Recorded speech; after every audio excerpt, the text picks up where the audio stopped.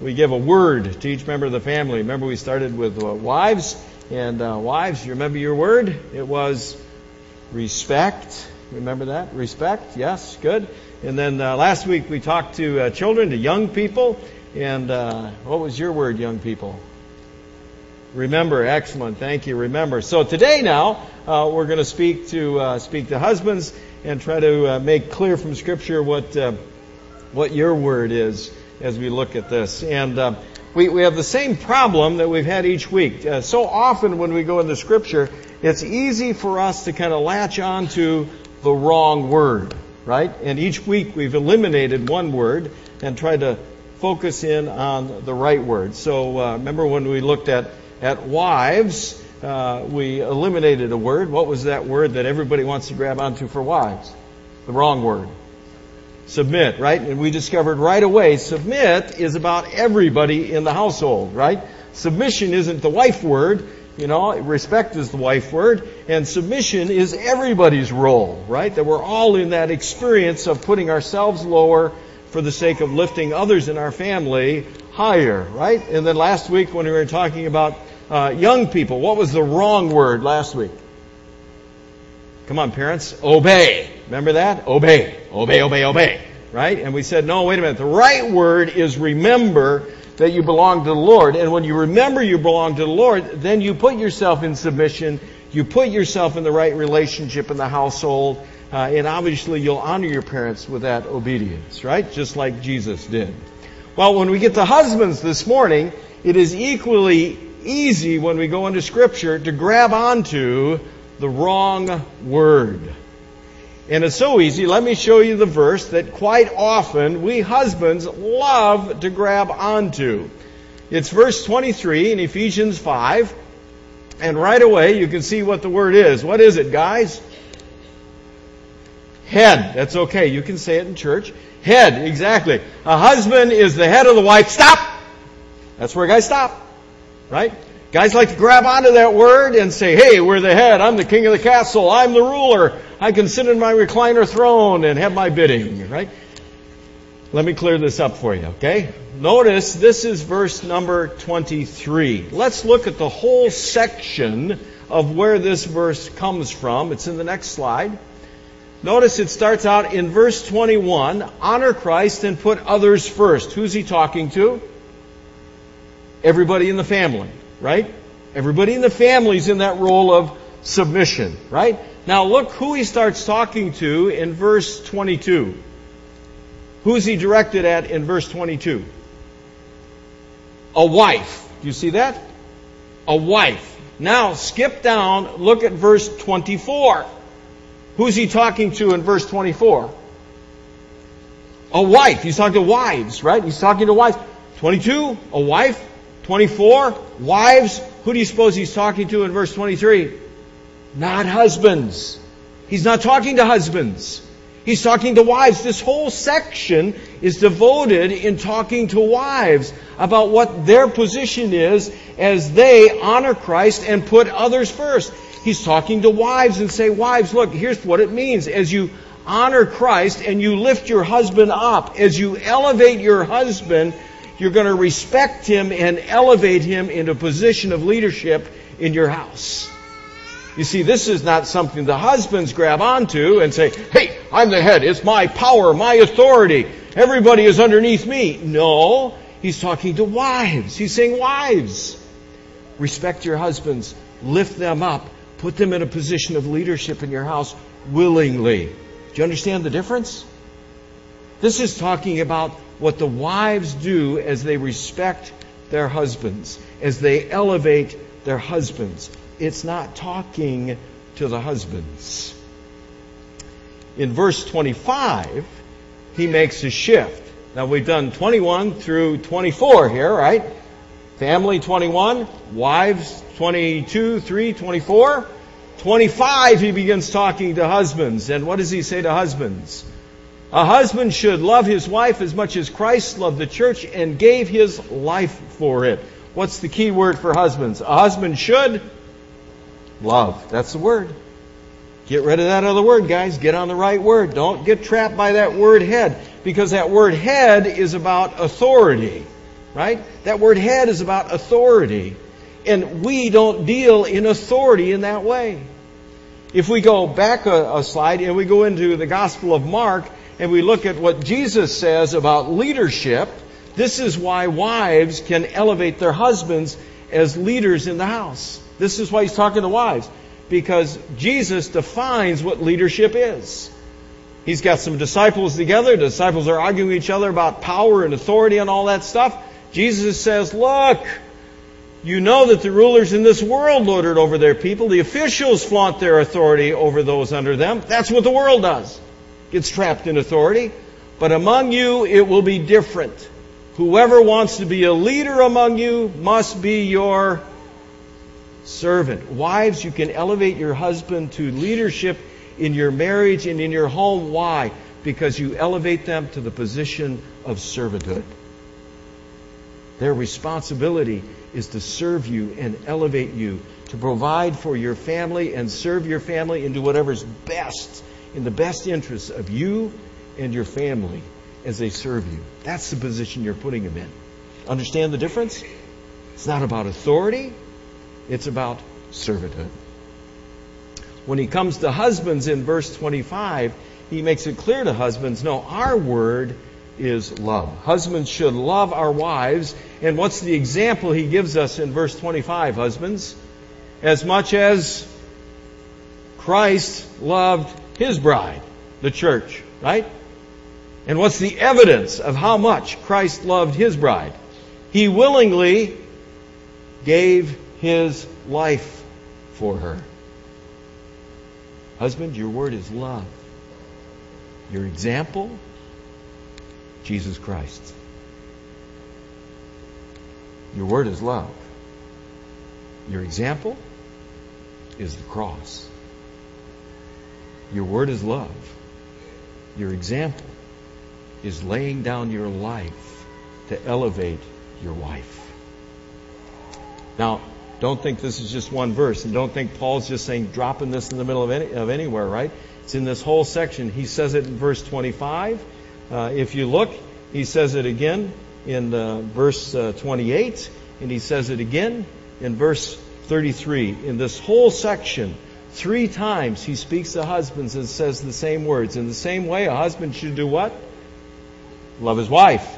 33. So each husband should love his wife. You see, he's trying to get that through to us, to get us to understand what our word is.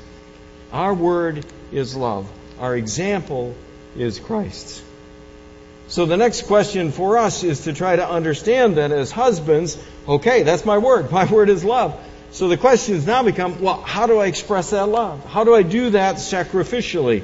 Because he uses the word agape here as the word for love, and it's that sacrificial love that's displayed in Jesus. That love that always puts the interest of the other above ourselves. Paul and the Apostle Peter give us lessons this morning, husbands, in what it means for us to love. In Ephesians 5, the first place Paul would point to us and how we express this sacrificial love is here in verse 26. As he looks at the example of what Jesus did, and remember, we're supposed to do what he did, right? He says the first thing Jesus did was he made the church holy by the power of his word. First thing Jesus did was help the church become holy. This is one of the ways, husbands, that you express your sacrificial love for your wife. You need to be responsible in helping your wife grow in her holiness, in growing into the person that God wants her to be. You need to help in any way you can, help her grow in that holiness and to achieve the dream and the purpose that God has placed in her heart and on her life. You should help her to be holy, set apart, accomplishing everything she can accomplish for the purposes of God in her life. And you need to enter into that holiness with her. When Jill and I go on vacation, and we're not with you on a Sunday here, when we go on vacation, we are always in church on Sunday morning. You know why? Yeah, not just because we're supposed to go to church and it's part of our holy habit, but you know what? That's the only time I can enter into holiness with my wife and worship together. She's always sitting out there. I'm always up here. Never underestimate the gift, husbands, you have to sit in this room and worship with your wives. And I can tell you, your wife wants you to do this. She wants you to do this. She wants you to enter into holiness with her. Read the scriptures in your house. Encourage her to read the Bible. Read it together. Pray together. Make sure it's, at least once a day you're holding hands and you're praying together. Enter into her holiness. Help her become the person God wants her to be. Make sure she's in a small group with other women and studying the Bible together. Make sure before the day is done you send her to the conference that our women are going to so that she can grow in holiness. You see, do whatever you can to help your wife become that person that God has dreamed her to be. That's your role. That's how you sacrificially love her, is you enter into that holiness and you let her become the person that God wants her to be. If you're going to enter into that holiness, it also means that you'll practice that holiness in your relationship. Paul shows us that in the next part. He says not only did he make her, back one more. Thank you. By the power of your word, but he said he made it pure by washing it with water. Christ did this so that he would have a glorious and holy church without faults or spots or wrinkles or any other flaws. In the same way, a husband should love his wife. You see that? You enter into a holiness when you practice holiness in your relationship. The example Scripture gives you is practice forgiveness and look for what she can become in Christ, not at her faults, spots, and wrinkles. Believe me, she knows all about those. You don't have to point them out. What you have to do is look at her and see the woman that Christ is making in front of your eyes. Lift her up to become that woman. You don't need to go to her and remind her how she didn't do this and she didn't do that and she didn't lift up to this and she should have done that and if she only would have, could have, should have, would have. What you need to do is remind her what an incredible woman she is in Christ Jesus. You get my drift? You got to practice holiness by practicing a focus on her holiness and practicing that forgiveness that doesn't keep lifting up her faults, her spots, and her wrinkles. But you enter into holiness and you practice that holiness by looking at the glorious person God has created to be in Christ. You with me, guys? This is what your wife needs. Next thing that Paul would encourage us to do is to remember that we need to live with our wives. It goes back to the Old Testament. Paul quotes it here in Ephesians 5. It comes to us in verse 31. He says, as the Scriptures say, a man leaves his father and mother to become married, and he becomes like one person with his wife. He becomes like what? One person, right? One person. That means if you're going to be one person, you got to be together. You got to be together. You got to live together. You got to dream together. You got to aspire together, right? You got to spend time together. The Apostle Peter reminds us of that as he writes to the church in 1 Peter. And I highlighted some parts of the verse for you. It's 1 Peter 3. You can see the highlighted part. We're going to unpack this verse as we go here. It says, treat your wives with understandings as you live where? Together. Do you know how many couples live around each other out there in the world? They're just kind of sharing the house. They're just kind of living their own kind of lives and doing their own kind of thing.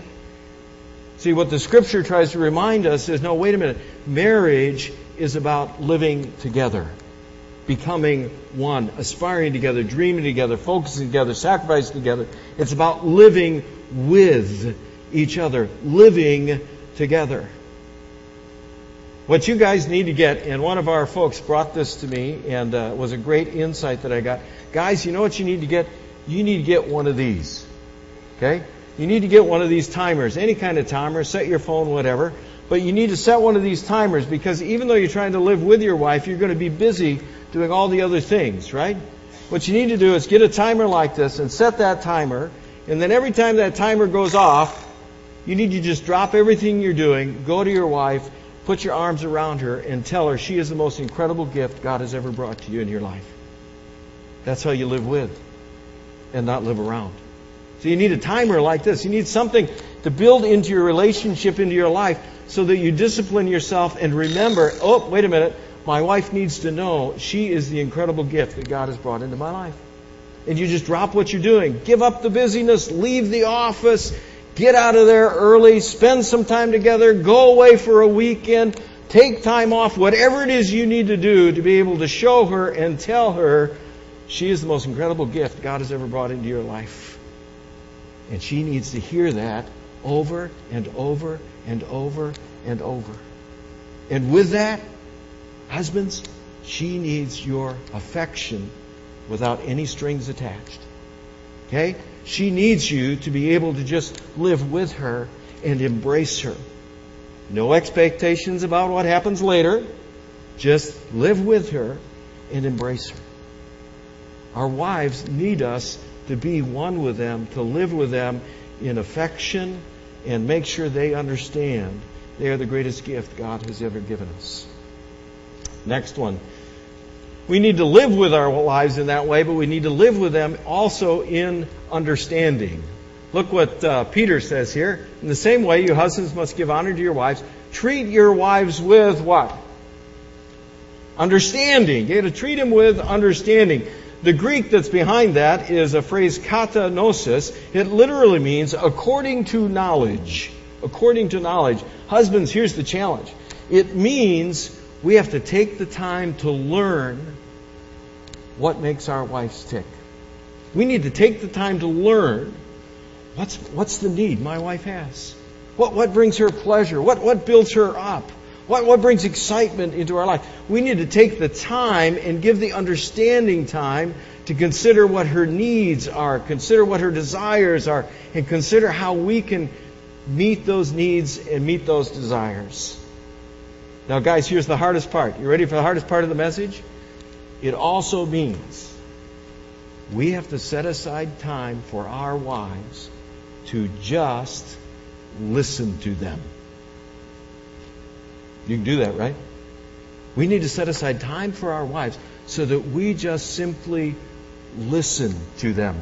Astronaut Michael Collins was involved in a marriage conference, and he shared these words. He said, I learned that the estimated number of words a man speaks every day is 15,000 words. But the number of words a woman speaks in a day is 35,000. Unfortunately, when I come home, I've already spent my 15,000. But my wife is just getting started on her 35.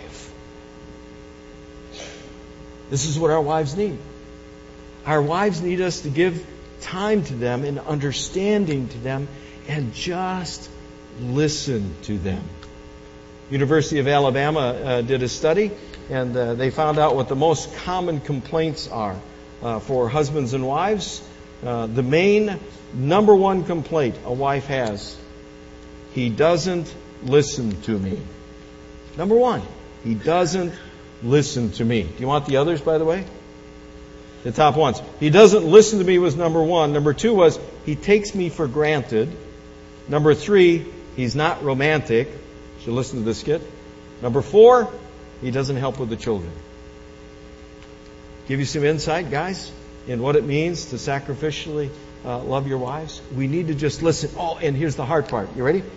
Not only do you need to listen, but you need to just listen without trying to fix it.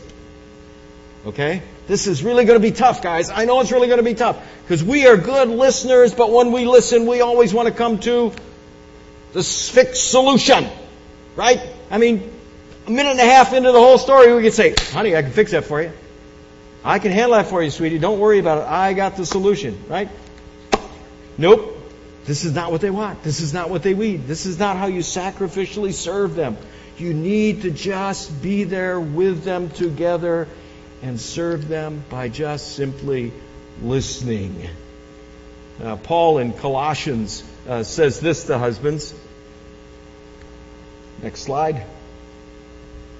There they are. Husbands, love your wives and never treat them harshly.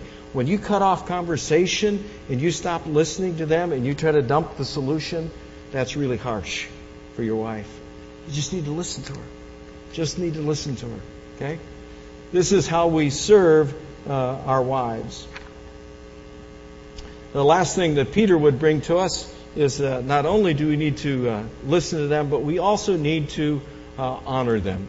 We need to just give them and live with them in honor. Again, it comes from 1 Peter 3. Notice he says it kind of twice for us. In the same way, you husbands must give honor to your wives. And later on he says, she is your equal partner in God's gift of new life. Guys, you need to serve your wives by elevating your wives and honoring them. Right? Your wife needs to hear from you. She needs to hear from you.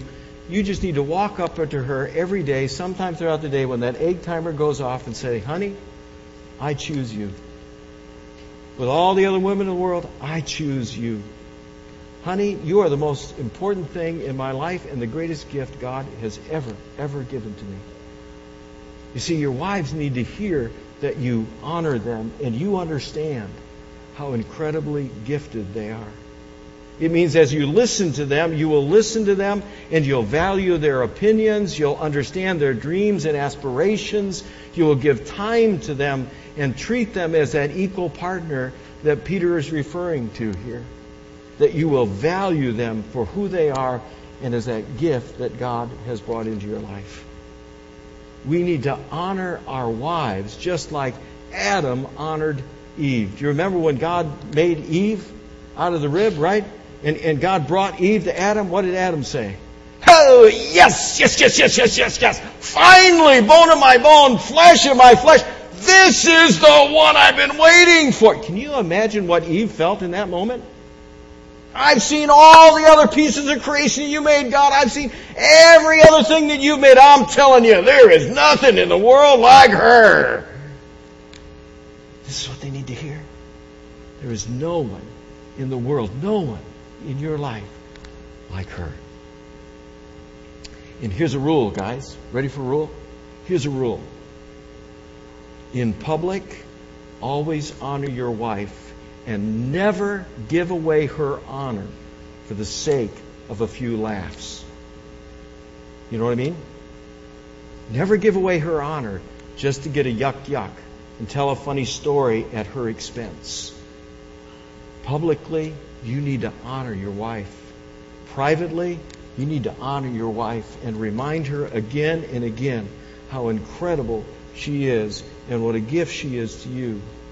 That's just a rule. Honor your wife. Finally, guys, here's where it ends. It's interesting to me that over the years, the number of weddings that I've done, the number one scripture reading that just kind of always happens at most weddings is 1 Corinthians 13. And Paul in 1 Corinthians 13 is trying to describe for us, Christ followers, what it really means to love. Husbands, I want you to just listen. Don't try to fix it now. Just listen this morning. Just listen and receive the challenge that Paul gives you this morning, the Scripture gives you this morning, to be that kind of husband that practices this kind of love and applies this love into your relationship with your wife and elevates her. Here's what Paul says in 1 Corinthians. Love is patient and kind. Love is not jealous or boastful or proud or rude. It does not demand its own way. It's not irritable. And it keeps no record of being wronged. It does not rejoice about injustice, but rejoices whenever the truth wins out. Love never gives up, never loses faith, is always hopeful, and endures through every circumstance. Husbands, your word is that. Love. And your example is Christ's. Let's pray. Father, we come to you today. We thank you for your willingness to be patient and kind with us and grow us all into the person you want us to be. And so this morning we pray over husbands, and we ask that they would receive this word and take that word and bring it into their relationship with their wife. And as husbands, we thank you, Father. Just like Adam proclaimed and rejoiced in the presence of Eve in his life, so each one of us rejoice and give you thanks for that incredible gift of our wife. We pray this morning that you would just teach us to walk in the footsteps of Jesus. Help us to be the men you want us to be. Help us to be those who are willing to give up our lives for the sake of our wives. We ask for this blessing, that our marriages may be full to overflowing. We ask it in Jesus' name. Amen.